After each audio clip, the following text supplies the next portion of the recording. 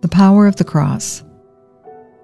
Saturday of the second week of Lent. The cross of Christ unites God's mercy and love.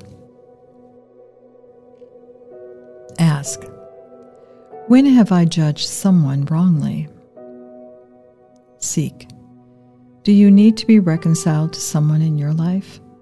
It might be someone in your family, a former friend, an enemy, or even God.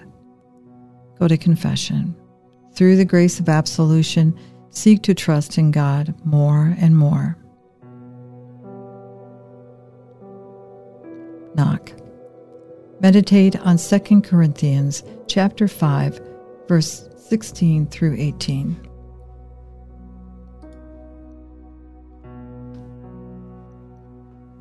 From now onward, therefore, we do not judge anyone by the standards of the flesh. Even if we did once know Christ in the flesh, that is not how we know him now. And for anyone who is in Christ, there is a new creation. The old creation has gone, and now the new one is here. It is all God's work. It was God who reconciled us to himself through Christ and gave us the work of handing on this reconciliation. What does it mean to be a new creation?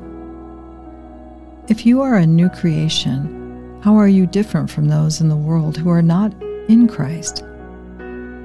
How do you view others? Transform your life.